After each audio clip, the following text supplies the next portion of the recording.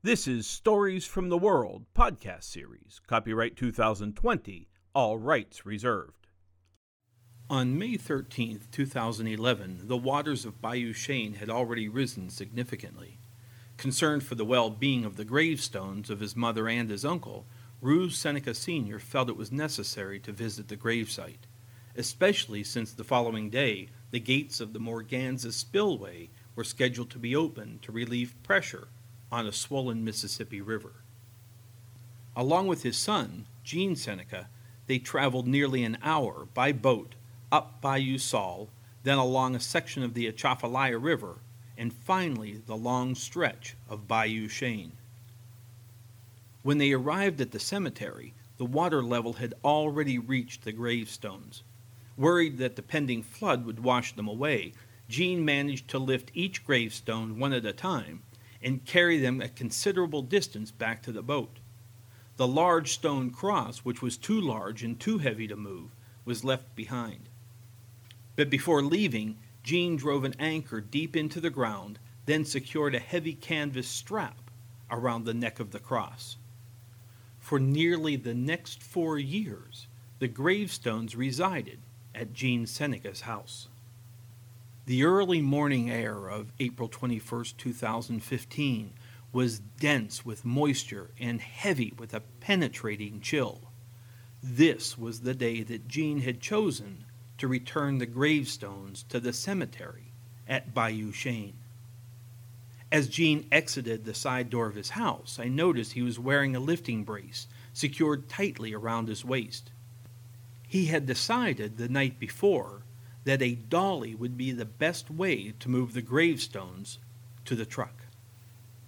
Gene had created somewhat of a sacred place for the gravestones to reside while on hiatus from Bayou Chene. It was a small garden of iris plants planted around the base of a tree. Submerged within these plants were the 2 gravestones. Behind them and leaning against a tree was a moderate-sized handmade wooden cross. Pushing back the iris to expose the gravestones and to make somewhat of a pathway, Gene then took the dolly and positioned it in front of the first stone. With a reverence, he pulled the stone back, turned, and began to push it towards the truck. Once that stone was positioned, he returned for the second one, and again, with the same reverence, placed it onto the dolly, removed it from its resting place, and transported it to the truck. As the gravestones were secured in the back of Gene's pickup truck, he told me a bit about them. Voris Diamond, he said, died when he was 19 years old of typhoid fever. Addie Diamond, his grandmother, died when she was 25. Both were born, raised, and died in Bayou Chene. It was the only home and the only life they had ever known. Gene then loaded another type of dolly into the truck's bed, one designed for deer hunters. It had larger wheels and a wider wheelbase for navigating the rugged terrain. With that, we climbed into the truck and headed to the boat put in at Bayou Saul. Before putting the boat into the water, we transferred everything from the bed of the pickup truck, including the gravestones. It was a challenge, but one that seemed ideally suited for such a pilgrimage. The water was high and flowing with a strong current. We made our way up Bayou Saul, fighting against its resistance. I sat with my back braced firmly. My feet were positioned up on the small deck of the boat and pressed against the gravestones, providing them support against the bouncing as well as the numerous and sometimes sharp side-to-side turns in order to avoid the debris of floating logs that cluttered the muddy river. As we approached the expanse of the Atchafalaya River, running perpendicular to us, it was no surprise to see an even stronger current awaiting us. As we prepared to enter the Atchafalaya, Gene throttled up the outboard engine as we transitioned from one body of water to the other, then turned the boat a sharp right, bringing us in line with the river, once again traveling against the strong current. A pleasant surprise awaited us, however. Because of the extremely swollen river, the dike that blocked the old entrance to Bayou Chene was now overflowing with water. This allowed us to enter in the place that the old-timers used, those who lived in Bayou Chene decades ago. It was, in fact, the same passage that Addie and Voris would have taken when they were alive, and the only passage of Bayou Chene that they would have known. As we navigated the high waters of Bayou Chene, it was like being in a different world. The high water level covered the base of the trees, and the water now extended far into the wooded landscape. Willow trees, which have now become prominent along the shoreline of Bayou Chene, have created a canopy as the thin trunks of the young trees tower high and curve inward. The abundance of these willows is due to the large volume of sandy deposits that flow down from the Mississippi, creating an ideal growing environment for these trees. Gene Seneca throttled back the outboard engine as we scanned the left riverbank for signs of the cemetery. In recent months, small signs have been placed on trees stating where the post office and other community buildings of Bayou Chene once stood. There seems to be a revival underway of the culture and the way of life that once existed here. Eventually, we came upon a sign secured to a tree that sat a short distance from the shoreline. It read, Bayou Macaulay Cemetery, property of Dave Allen heirs. This was the Catholic cemetery, as opposed to the Methodist cemetery that we had passed a short distance before. Gene continued upriver past the sign's location to allow for drift by the strong current. He then turned the bow of the boat into the direction of the riverbank and navigated into the small indentation just big enough for the boat to squeeze into. As the bow made contact with the shoreline, I jumped to solid ground and secured the thick nylon rope to a tree, ensuring that the boat would remain in its place. Gene followed behind me, transferring the dolly from the boat to the heavy undergrowth of the forest. Next, the gravestones were transferred to the ground of Bayou Chene. The first stone to be taken to the gravesite was that of Addie Diamond, Gene Seneca's grandmother. Gene maneuvered the all-terrain dolly a few hundred yards, twisting and turning through the forest of heavy undergrowth and vines. Reaching the gravesite, Gene immediately began to hack away at the thick undergrowth with his machete, clearing the site itself. The large stone cross that Gene had left behind 4 years earlier, secured by a canvas strap to an anchor driven deep into the ground, remained in its place, seemingly unscathed. After clearing the site, Gene examined the stone cross, then, in a moment of deep reverence, squatted at its base and laid his right hand upon it, as if reconnecting with his past, as well as the sacredness of this place. The stone cross stood as the matriarch of this hallowed ground. Returning to the boat, Gene transferred the second gravestone, that of Voris Diamond, and retraced as best as one could the traverse back to the gravesite.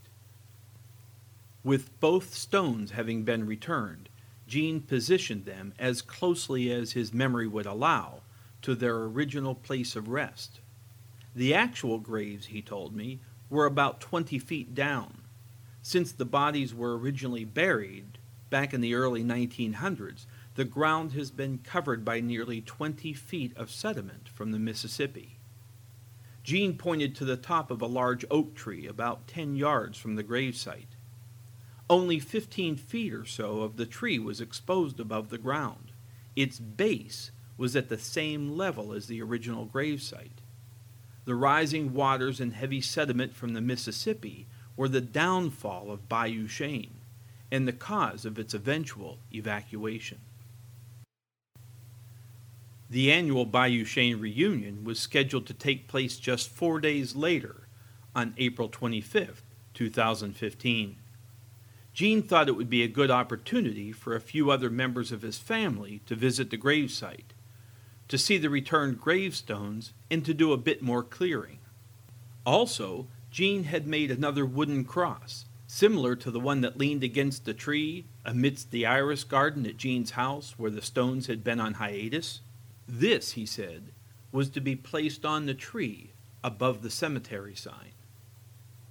Gene had also invited his 9-year-old granddaughter, Kinsley, to accompany him to the reunion and to the gravesite. This would be her first visit to Bayou Chene. When Saturday arrived, the remains of a tornado were evident. It had passed through Bayou Pigeon the night before. The sky was heavily overcast, but the weather forecast had shown that the rains, at least the heavy rains, would pass us to the north. We drove to the put-in at Bayou Saul, then repeated the ritual of transferring everything we needed from the truck to the boat. The current was far stronger than it had been 4 days earlier. The wind was also an issue. Within 15 minutes of beginning this journey, the rain began. At first it was a light rain, but soon it became a torrential downpour. Fog was also an issue, as a thick layer laid on top of the water, in many places obscuring it from view. Gene turned on the front and rear running lights. Our speed was diminished a bit because of the issues with visibility. As we reached the entry point to the Atchafalaya River, Gene once again throttled up the outboard engine. The current of the Atchafalaya was fierce and the waves were capped in white. Turning the boat hard to the right to align it with the direction of the big river, the resistance was intense. The bow of the boat raised then slammed back down repeatedly, as if keeping beat with a heavy metal drum solo. As we approached the entrance to Bayou Chene, we could see through the heavy fog the piercing blue flashing lights of the sheriff's boats. They were there to mark the entrance and safe passage. After a few hours at the reunion, the rains continued to fall, hard and steady. Gene felt that if we didn't head to the cemetery now, we wouldn't make it. The three of us returned to the boat. In the 3 hours since we arrived at the reunion, the water level had risen significantly. Gene pulled up the boat's canopy, covering the control panel and giving some protection, for the moment at least, from the rain. Kinsley shared the driver's seat with her grandpa and even took control of the wheel from time to time. Visibility was severely impaired. The rain was so heavy that it obscured the shoreline to a large degree. Finally, we saw the bright orange flagging tape that Gene had tied in several places along the shoreline when we were there earlier in the week. Maneuvering the boat back into the tiny niche, I repeated the process of jumping from the boat's bow to secure the nylon rope to the tree. Leaning a stepladder against the tree, Gene climbed to its limit. Kinsley held the ladder at its base to secure its footing. For the next 15 minutes or so, Gene meticulously secured the wooden cross to the tree, making sure that it was positioned just right. Then we returned to the gravesite. A cousin of Gene's had come by a couple of days before and put the gravestones up on cinder blocks. As we reached the site, the water level was already several inches deep, rising about halfway up the cinder blocks. Gene took this opportunity to tell Kinsley about her relatives and about the community of Bayou Chene. What surprised me most of all was how respectful and how attentive this 9-year-old was. Sopping wet and even a bit cold, she listened to what her grandpa had to tell her, and it was obvious that she understood its importance. After several more minutes, we returned to the boat, pushed back into the river, this time heading with the current, and headed for home. The rain continued its deluge, and visibility was still at a minimum. The fog, however, had lifted, exposing the heavy debris of logs throughout the entire length of the river. The wind, combined with the speed of the boat, caused the raindrops to sting as they made contact with our faces, and especially our eyes, which we had to leave unprotected so that we could navigate. and avoided debris. For the next 48 minutes, we indulged in one of life's great adventures. Twisting, turning, bouncing, the rain combined with the wind and the speed of the boat even caused the water to penetrate my 3 layers of Gore-Tex. Kinsley fell asleep nestled close to her grandpa as he piloted the boat. It was as much a great adventure as it was a moving pilgrimage, and quite possibly a new story to be told in later years by an upcoming generation, continuing the tradition of Bayou Chene. You have been listening to Stories from the World podcast series. Copyright 2020, all rights reserved.